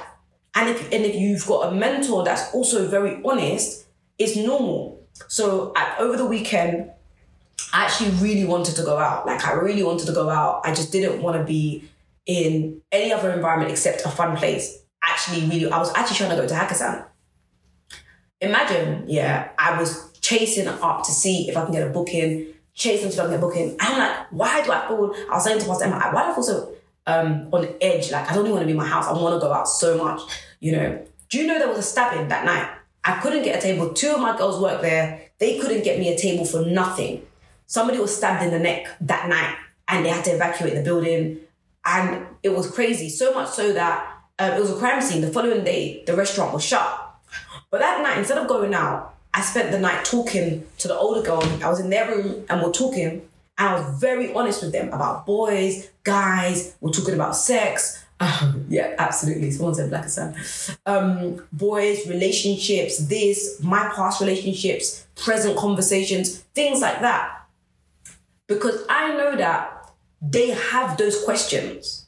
And that's why I encourage you guys, you better ask your questions, Because this is our forum. This is us. It's our forum. You better ask those questions because there's nowhere else to have them. Unless you're going to be superhero, a nun. Oh, I don't feel like that. I don't think about things like that. And that's your problem, suffer. But as for me, I'm going to talk. Because I know in me talking about the issues that I have, how I feel about things now, how I felt about things then, that is how I'm set free. It's the constant speaking. And many people ask me, how did I build that relationship with my mentor? We spoke for hours and hours and hours for years and years. So if I have a problem, my natural response is to just go to him and say, and then he'll listen, like he always listens, and then he'll be honest. And I also know in return, I will get honesty. And that relationship went from mentor to mentee, to boss, to leader, to then brother and sister. And I know that my whole entire, it's the one relationship I know that everything I'm saying, I can just say it. I don't have to lie. I don't have to pretend. I don't have to lie. I can say, I really like this person right now. Can we date? Or can we not date? Can we go to eat? Can we do the or actually, I don't like this person anymore. This is what they've done wrong and I want to break from that situation. And I can go back again and say, oh, you know what? Like, there's this situation with Bunny right now. How do I respond? I don't really want to share. Whatever. I can be my full self. So guess what I get in response? His full self. Because a lot of things that your leaders do, right, is that we give you made up responses. We have a catalogue of responses on how we respond to you because of how you talk to us. You lied to me, I give you a blasé response, and you will never know. That's the art of leadership. You don't know. We're politicians. You don't know what your leader is thinking. I can cry with you. It's fine. That's my own. But the only way you would know if I'm being honest with you is if you are being honest with me, I will know. And therefore, I will give you the benefit of the doubt and I'll be honest. That is the only honest way, guys, to break out of certain insecurity. Will your leader abuse you? Sometimes you need to be cussed out. Fine. Sometimes it's your week. I say to the girls all the time, it's almost like turn for turn, right? 2 weeks ago it was this one. Today it's you. Who is it this week? Whatever it has to be, let it be so that I can become who I'm supposed to become. I'm not going to suppress myself and be like, oh, I'm not going to talk about this thing. If I tell them that I'm a hater, if I tell them that I really hate sharing my stuff, they're not going to like me. No. They're going to cost me. How could you be so selfish? You're a human being. And I was even saying to one of the girls that she's never lived with anybody before. She doesn't even have sisters. She lives with her mum and dad. In her room is her world. She's now having to share a house with 15 girls plus the guests that come, like 32 of us. It is new for her. So she is going to be nuts sometimes. But it's fine. At least we've called it out. You can sit there pretending that you're Miss Perfect and you get everything right. So when those that are around me, I won't say close to me, those that are around me more, I'll say to Goody, be careful. I've seen you before. I have seen you before. I see, and I'll tell her, that person there, how she's behaving, she used to be just like you. Very fervent, very on it, very reliable, very this, very that. And just like that, she fell off. You're 21 now. Probably the same age that the person started off, 20, whatever the age was. But it doesn't mean anything. Doesn't mean anything to me. You're staying up at 3 a.m. in the morning to do content does not make you loyal to me. I need to see, can you do this for 10 years? I've seen people, both in church, out of church, as a business leader, as a mentor, having a store. I've seen people. I know how people are. I have my fair share of experience of people of about a decade now, specifically women. People don't excite me. So how have I changed that? So now I tell my daughter not to call people auntie. I remember I said that to one of my friends, like, you're mad. I was like, no. This is her. She'll call you by your title, pastor, minister. Because the day you decide to F off, my child's not going to say, oh, mom, I really miss auntie so-and-so. Never. That's abusive to my child. No. Everybody's pastor, minister. It may take about a year or two to remember that. But that's what we're doing. And it's Sir, Miss, Ma. It is not auntie. Because the day she decides to get up and leave, I'm now going to explain to you why 30 aunties have been in and out of your life. Nope. Let's begin to round up. Last question. How do people grow in capacity or power to fight? I'll answer that first part by doing. Everybody has bare chat. I'm going to help. I remember there was a season in the family when we were doing like mentee, mentor, mums, sisters, cousins, dads, whatever you guys were calling yourselves. And it was almost like you dress the same as your mentor, you carry their bag, you do the same. If they stick their ponytail here, you too get ponytail and stick it there. If they wear a Drake dress, that day you too. Okay. Fast forward in 6-7 months, people stopped doing it. They got tired. It wasn't really what they wanted to do. In their heart, they didn't want to do it, but it seemed good. So how do you have capacity? You keep doing and you keep talking. Growing is painful. Growing bones is so painful. So you just, you honest to God, you just have to be so honest in your journey to build a relationship. You got to be so honest, really, like, you got to be on it. You're like, okay, this is where I'm at right now. This is where I don't want to be at. These are the kind of things I want to do. Like I was saying it to my dad the other day, for the sake of those of you guys listening. And first and foremost, I was saying to him, no one can ask me to do anything I don't want to do. He looked at me, so I was like, nobody. They haven't born the person that can force me to do something I don't want to do. I'm not going to do it. And I'm not going to do it and be grumpy. No, I'm not going to do it. It's just, and I think that my leaders love me for it. No one can force me to do something I don't want to do. How? Because it's going to be a nightmare for them looking at my face, because I wear it on my face. But what I do believe in adulting, and I think this is where I grew my relationship with him, was we speak about stuff. So I'll say, no, I don't want to do that. I remember our last episode, we were talking about something and he said to me, oh, I feel that, I think I don't know what it was telling me. He was telling me about something. I don't remember what it was, like telling me that I'd done something. I'm like, but I didn't do it. He goes, oh, I think you did it, so it's fine if you did it. I'm like, how can you be telling me I did something I didn't do? I was like, and it was like, oh, well, we can agree to disagree. I said, I'm happy to agree to disagree, but you can't force me to say I did something I didn't do. I didn't do it. Like, I didn't react to that situation because of this. And I'm going to stand by that because I know in my heart I didn't. For me, our relationship went on a whole nother level. I started working harder for him. I started doing more for him. I didn't even think that there is a way to love your parents more, but there's always another level of love. Because, and even if I think about that with my mentor, the more open our relationship conversations are, the harder I go for him.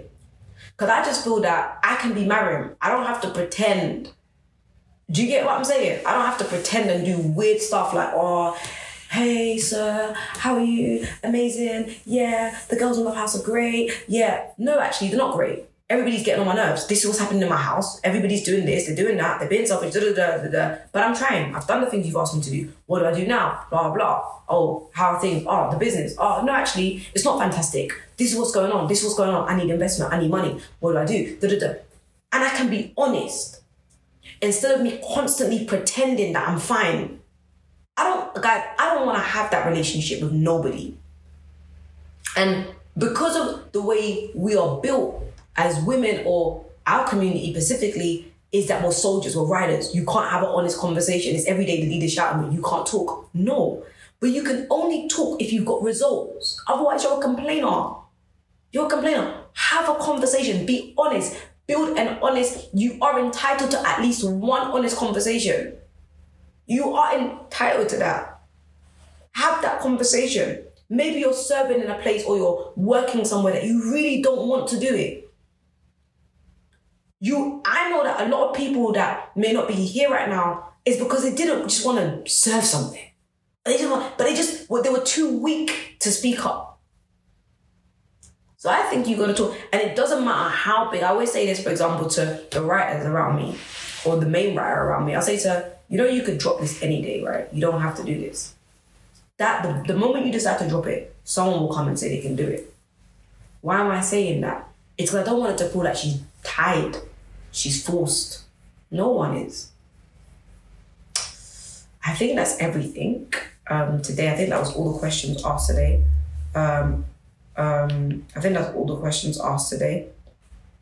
Okay, the last bit of that. You may have the desire and zeal to fight for something, but you find yourself still not moving a week later. But the desire of the idea is still there. Desire and zeal is like nothing. It's nothing. It doesn't mean anything. It just makes you feel tingly inside, like, oh, that was where we want to do it. I really do. I had to kill a lot of that because I was big on that. Like, it's called good intentions. I don't think anybody has more good intentions than me. But every time I had a good intention to do something, I crashed it so hard to the ground, guys, yeah. Every relationship that I burned, I never intended to burn it. Every friendship, I was one of my young ladies. I always get on to her about building relationships with people. Even we were doing a video yesterday. I said, don't send it to doctor. He will not speak to you. Send it to me. You've upset that guy somewhere. I don't think he likes you. I don't know why. But you see, people won't move for you if they don't like you. They don't have a problem with you. They don't hate you, but they just don't feel you for whatever reason. And you don't know why. But you're an innocent young person.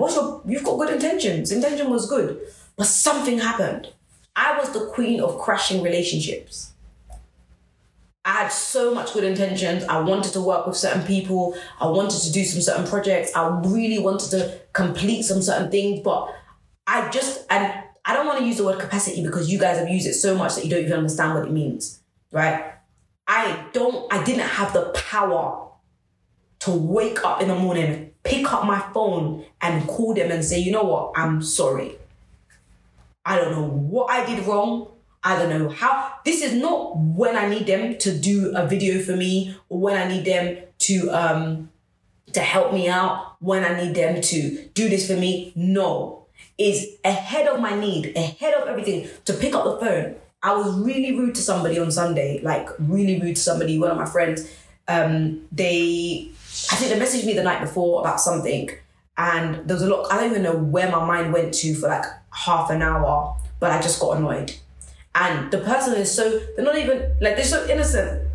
And I just started having a go, nipping at everything they were messaging me. Everything they were messaging me, I was just like saying, yeah, that's wrong. I was literally going in for them and just attacking them for no reason. And then later on, when I'd calmed down, I realized that, you know what, yeah, I know my anger came from my mood, because I said to my friend PM that I'm just not in a mood, today. So me being honest with her that there's something wrong, I don't really know what's wrong yet. I've got to identify what's wrong. I can see that anyone who I would have spoken to at the time of messaging her, they would have got that side. And that person doesn't know my world like that. So they're thinking, what? So it took me some time. I was going to call them and apologize, but I thought, this is what time, the person is important. But I realized that's not how to build relationships. So Monday, I thought, I was really busy. There was no time. I said, I need half an hour. I picked up the phone, I sat down, I called him and said, hey, I'm really sorry, I actually think what happened was that there was some stuff happening with me, I think, or I don't even know if anything was happening with me, but I just got in the mood. And the more I think about it, I think it was relating to other personal matters. And that's why I was really rude to you. I didn't even mean to be rude to you. I don't even know why. I don't know what I said that was rude, but I feel that I've offended you. I don't want to offend you. I want to work together. And the person was like, yeah, thanks for calling. That's all. And dropped the phone, it's fine. But it's not that I need the person to do anything for me, but I don't know when I'm going to need them. But Sunday night, when I realized I was wrong, I didn't have the power. I wasn't big enough to call a nobody in my life to say, you know what, that was uncalled for. So a lot of the things that are stopping you from continuing is you don't have the power to do the things you think you can do. And I loved the podcast yesterday so much. The women's podcast, when they were saying that a lot of the time, the issue that it is that we don't, as your mentor may identify that you don't have the power to do certain things, but they can't tell you, because you'll be upset, you'll be offended, you'll be like, oh, but I can. I've clocked you. I've seen you. This is what you can do. And if you just do that one, you'll be fine. But you think you can do more. But the thing is, you cannot. You see? So it's knowing what I actually can do. This is not about capping yourself and saying you can't reach for the stars. Let's say you're a social media manager. When you get to about 3 accounts, you just crash. You can't do more. It's fine. Do those 3, do them well. Do those 3, do them well. Or you are a photographer, and when you go out after half a day, your images just get bad. Do the half a day. We don't need you up all night. Know where you stop. And of course there'll be times when you may push boundaries a bit, but know where you stop. And as leaders, we don't want to tell you these things. Mentors don't want to tell you this because they don't want to kill your morale. I hope I've been honest this morning. Is that all the questions that we have? Is that all the questions that we have? Kim? Yeah? Sorry, I don't have my phone in me. That's fine, babe. Go for it. Speak up. I was just going to say that when you feel like you're losing heart for something, how do you just kind of like pick it back up? When you feel like you're losing heart for something, that's a lot of times. Sometimes, I think in every business I've been involved in, I get really tired and I just can't do it. I can't. Sometimes I struggle to wake up in the morning. I struggle to get out of bed. Like, I struggle to function. Sometimes even taking my daughter to school is hard. You just think, I'm tired. I need a break. Take the break. And the people around you that are good will allow you to take the break. That doesn't make you weak. And you can take breaks in different forms. Sometimes you just need to close your laptop, stop writing. Just put it down. Just put it down. Deadlines, everybody's shouting, da-da-da. I just got so good now. I used to feel bad to not respond because things were blowing out of proportion. So I have a lot of group chats. Probably close to 200 groups for different things. Probably more. So I've compartmentalized my life. I talk about money here. I talk about the house here. I talk about school here. I talk about fun, if I have, here. And these are the things I cannot miss. Even if I'm dying, I'll pin my brother's thing. I'll pin my dad.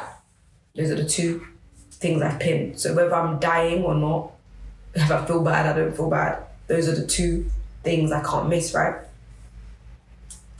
So then I take breaks because those breaks are important.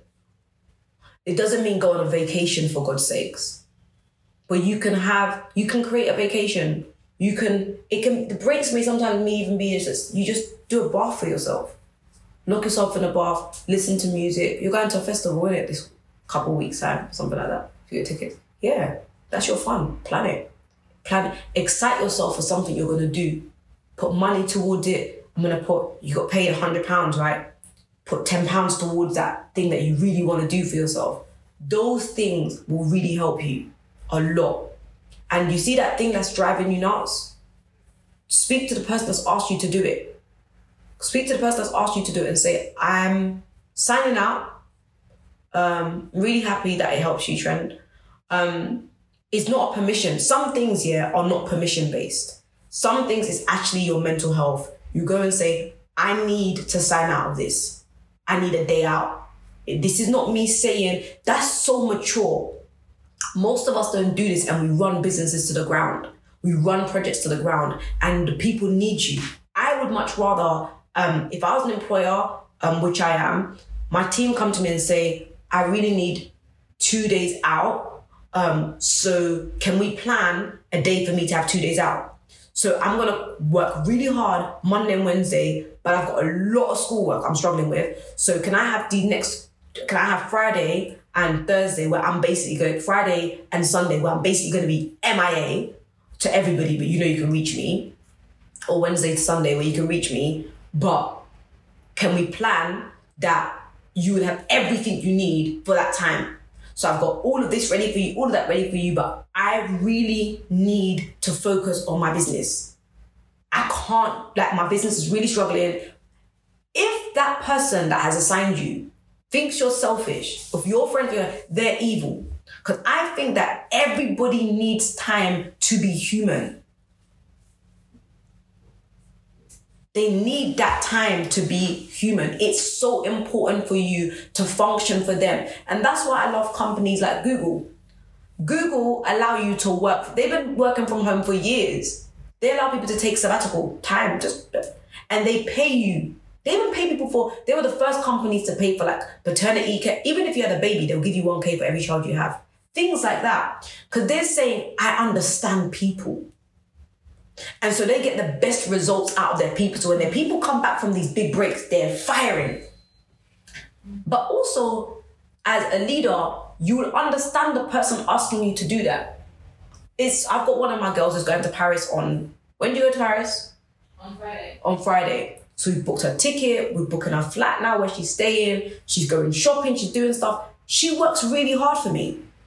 So if she needs to go on a break for a week, and it's not a break, she's got things to do. And if she needs to do that, I've got to be behind that. And if I can't be behind her, I'm going to question my own leadership. Like, what kind of a leader are you? You know, I love when I see my leaders does things like buys people car, get people houses, a lot of stuff like that. It's not only Oprah. That's something, I don't know why you guys are sitting here waiting for miracles. Just align with the right person. Waiting to win a lottery ticket, waiting to win a flight. Just align with the person that will book it for you. Simple. And it's very much about understanding. You cannot have a leader who does not understand you. As a mentee, you're in a toxic relationship. It's not one-sided. And I think that coming into this community, I thought that it was about that. I thought it was all about serve, give. I really honestly thought that until I got into a lot of arguments with my dad. Like, I'm not happy about this, I'm happy about that. And I realized that, you know, a lot of the conversations would go like, he would talk a lot and then say, now it's your turn. How do you feel? And my usual response is, I don't want to talk about it. That's kind of how I go. I don't want to talk to you right now. I'm very upset with you. I don't want to talk. And he will do whatever he has to do as a father to get me to speak. If it means calling my brother, if it means coming to my house, if it means he would summon me to meet, if it means he has to have a service, he will do whatever he has to do to make me reach out, because he understands how I function. That if I'm upset, I just close up. I can talk. We've been talking for hours this morning. But if I'm mad about something, I'm not talking about it. It's just whatever. I don't want to deal with this. It's whatever it is. So, and I think everything changed for me. From certain points, I know that. I look at my finances and how I would help for the sake of those listening on the podcast, how I would get involved with the family business, how I would help, how I would fight, how I would contribute. Everything I do more now than I've ever done before, off of the back of us having a really big falling out and him understanding me more, understanding what I want too. It's not just about, okay, and he always says to me, I actually don't care about that. The only thing I care about is are you going to be okay? I don't care if you're going to be happy or not happy. I don't care. Are you going to be fine? But it's about building honest relationships with your leader so they can understand when you are not fine. So one of the girls around me failed school and she didn't tell me. And I was like, what were you thinking was going to happen? She was like, I thought I was going to fix it. I thought I was going to call my university and then they were going to say this to me and they were going to say that to me and then I was going to fix it. And I said, but you couldn't even finish school. So why do you think you were going to be able to fix getting back on the course? You couldn't even do the course. You didn't have the capacity to handle your assignments. So do you now think you've got the capacity to write to your uni and fight them to bring you? Impossible. So why don't you talk to me? Because I do that every day. I fight people for a living. So why don't you talk to me so I can help you? So it's about relationship is about complete understanding. So when you want to drop out of some stuff for some time, it's okay. Doesn't make you weak. Doesn't make you bad. It doesn't make you flaky. It doesn't make you a bad person. Sometimes you just need to cut for a bit. But as long as you're still active, and as I said to you, there are some things that are unnegotiable. And I learned that the hard way. So normally when I'm upset, I don't talk to no one. I won't talk to my brother, I won't talk to my dad. But I learned from my last situation that there are some things that even if I'm dying, I have to still do them. Those things you make that up for yourself. Those things you can't be told that. And I'm not saying, okay, you're a social media manager, so because you do social media, or you're someone's PA, you must No. It may just be you keep in contact, because the worst thing for your mentor, right, is to think that you've lost your mind or you're not there. That's the harder thing. Every leader, every world leader, what they're trying to do is make sure that their people's minds are stable. And for me, especially as a female leader leading women, I like my level of worry for them is different. Like, oh, I think she's losing this girl's her mind. Even when I pray for them, I'm just like, their mind. I don't trust that you've got this together. I don't trust that you're okay. I think you're managing, but deep down inside, you're really fighting a lot of mental things that you're not speaking about, and they will eventually come out. But I don't want them to come out mid my campaign. I've got things to do. Tell me what the problem is now. Let's deal with it now so we can move forward. Okay, there's another question that's come. If there's an industry that you wanted to explore, but have not stayed in long enough in an opportunity within it to progress because you had to do different things based on instruction, how can you still be progressive in that area? Okay, because I know you, I think I know how to answer that question. You got to talk. The industry you're relating to, I think, is PR, and I think you will do so well there. You've got to talk and you've got to prove. You want to do PR. I think you've been given chances in different places to prove you can do it in some ways, okay? So on the side of the instruction that's been given to you, you go and bring results to say, I can do this. I really can. Look what I did here. Look, I don't think we're having enough mature conversations with the right people. We complain to our friends, but we don't speak to our leaders. Or we complain in our hearts, but we don't speak up. So instead for you, if I wanted to do something, I remember when I wanted to launch my publication, my leader laughed at me. But he said, go for it. He laughed, he said, this is going to be so crap. Why don't you just do what you do? You consult companies, you make money. Just calm down. And when the first £500 came in, I said, here you go. Here you go, there you go. And he laughed at it. And then the first £1,000 came in, he laughed at it. And then he started hearing me say, I'll call you back. Got a client to call. He's like, huh? And then a 10K came in, and the 20K, and 30K, and then 50K. Oh my God, we're a 6-figure company. How'd that happen in just a year? You've got to show results from the £100. So you can explore. How long do you want to be exploring? Or sometimes just give it up because you've been given the chance. You've been given the chance, so you've got to prove them and say, okay, I remember doing this with my mom actually. I remember it was the early stages of when we started a fellowship called Eastside, and I remember my daughter would have been about 3? No, 2.5, 3. No, 2.5, 3. And she's, that's a noisy age for a baby. She's crawling around the house, trying to stop her from falling down the stairs. Kids want to just go everywhere. Touching things, eating things everywhere, just screaming, crying, just being a kid. In a house where there hasn't been a baby in the house for like 25 years, that's such a difference in a house. So I can tell my mum was getting a bit ratty, like, can't you get a place? Can't you get a place? Can't you get a place? And I could have got a place. But I knew in my heart that it wasn't the right time. And one day I think my daughter smashed something or threw something accidentally, and it was big. And mum was yelling at me like, the house is a hazard for her. Why can't you get a flat? Da-da-da-da-da. Like, she was not even shouting, she was talking to me. Da-da-da. And I got so upset. And I cried for a bit because I felt like I'd failed. I felt like, how come I can't even produce finances? How come, like, what's up with me? Like, where am I at? Things like this. And so this is what I did. I cried about it. I got upset about it. And I went and I found a good time to speak to her. I'm in her house, so it makes her my leader a bit in a way. Yeah, she is, because I don't pay rent. I'm in her house. So I've gone to her room and I've said, can we have a chat? She was quite surprised because I don't come to her that formal or that, She said, yeah, you can have a chat. I sat on the bed and I said, this is what I want to do in my life. I want to pastor people. I want to help people.